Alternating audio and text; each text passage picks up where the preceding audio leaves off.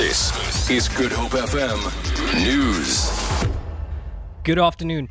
The Presidency says President Jacob Zuma will be working from home for the next few days while he recovers from undergoing a routine surgery. Zuma had gallstones removed last night. The Presidency's Bongani Majola. President Zuma has been discharged this morning from hospital after he underwent a successful operation to remove gallstones from his stomach. The doctors are very pleased with the operation, and the President is now recuperating and working from home.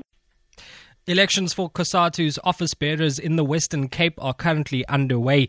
There are 3 positions being contested, that of provincial chairperson and deputy as well as provincial secretary.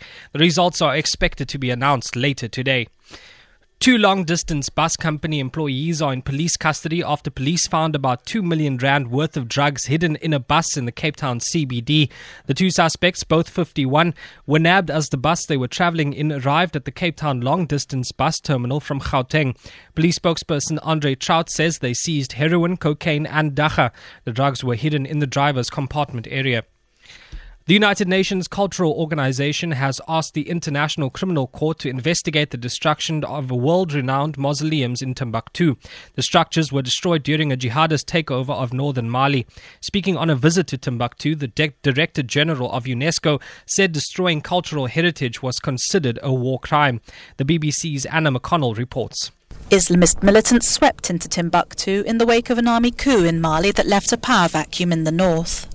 They imposed their harsh interpretation of Islamic law on the inhabitants and also turned their attention to the city's historic mausoleums, shrines to Muslim saints dating back to the 15th and 16th century when Timbuktu was a centre of Islamic learning. Considering the shrines idolatrous, the militants destroyed them along with thousands of irreplaceable manuscripts. UNESCO is now working with local craftsmen to restore the sites. For Good Hope FM News, I'm Andrik Peterson.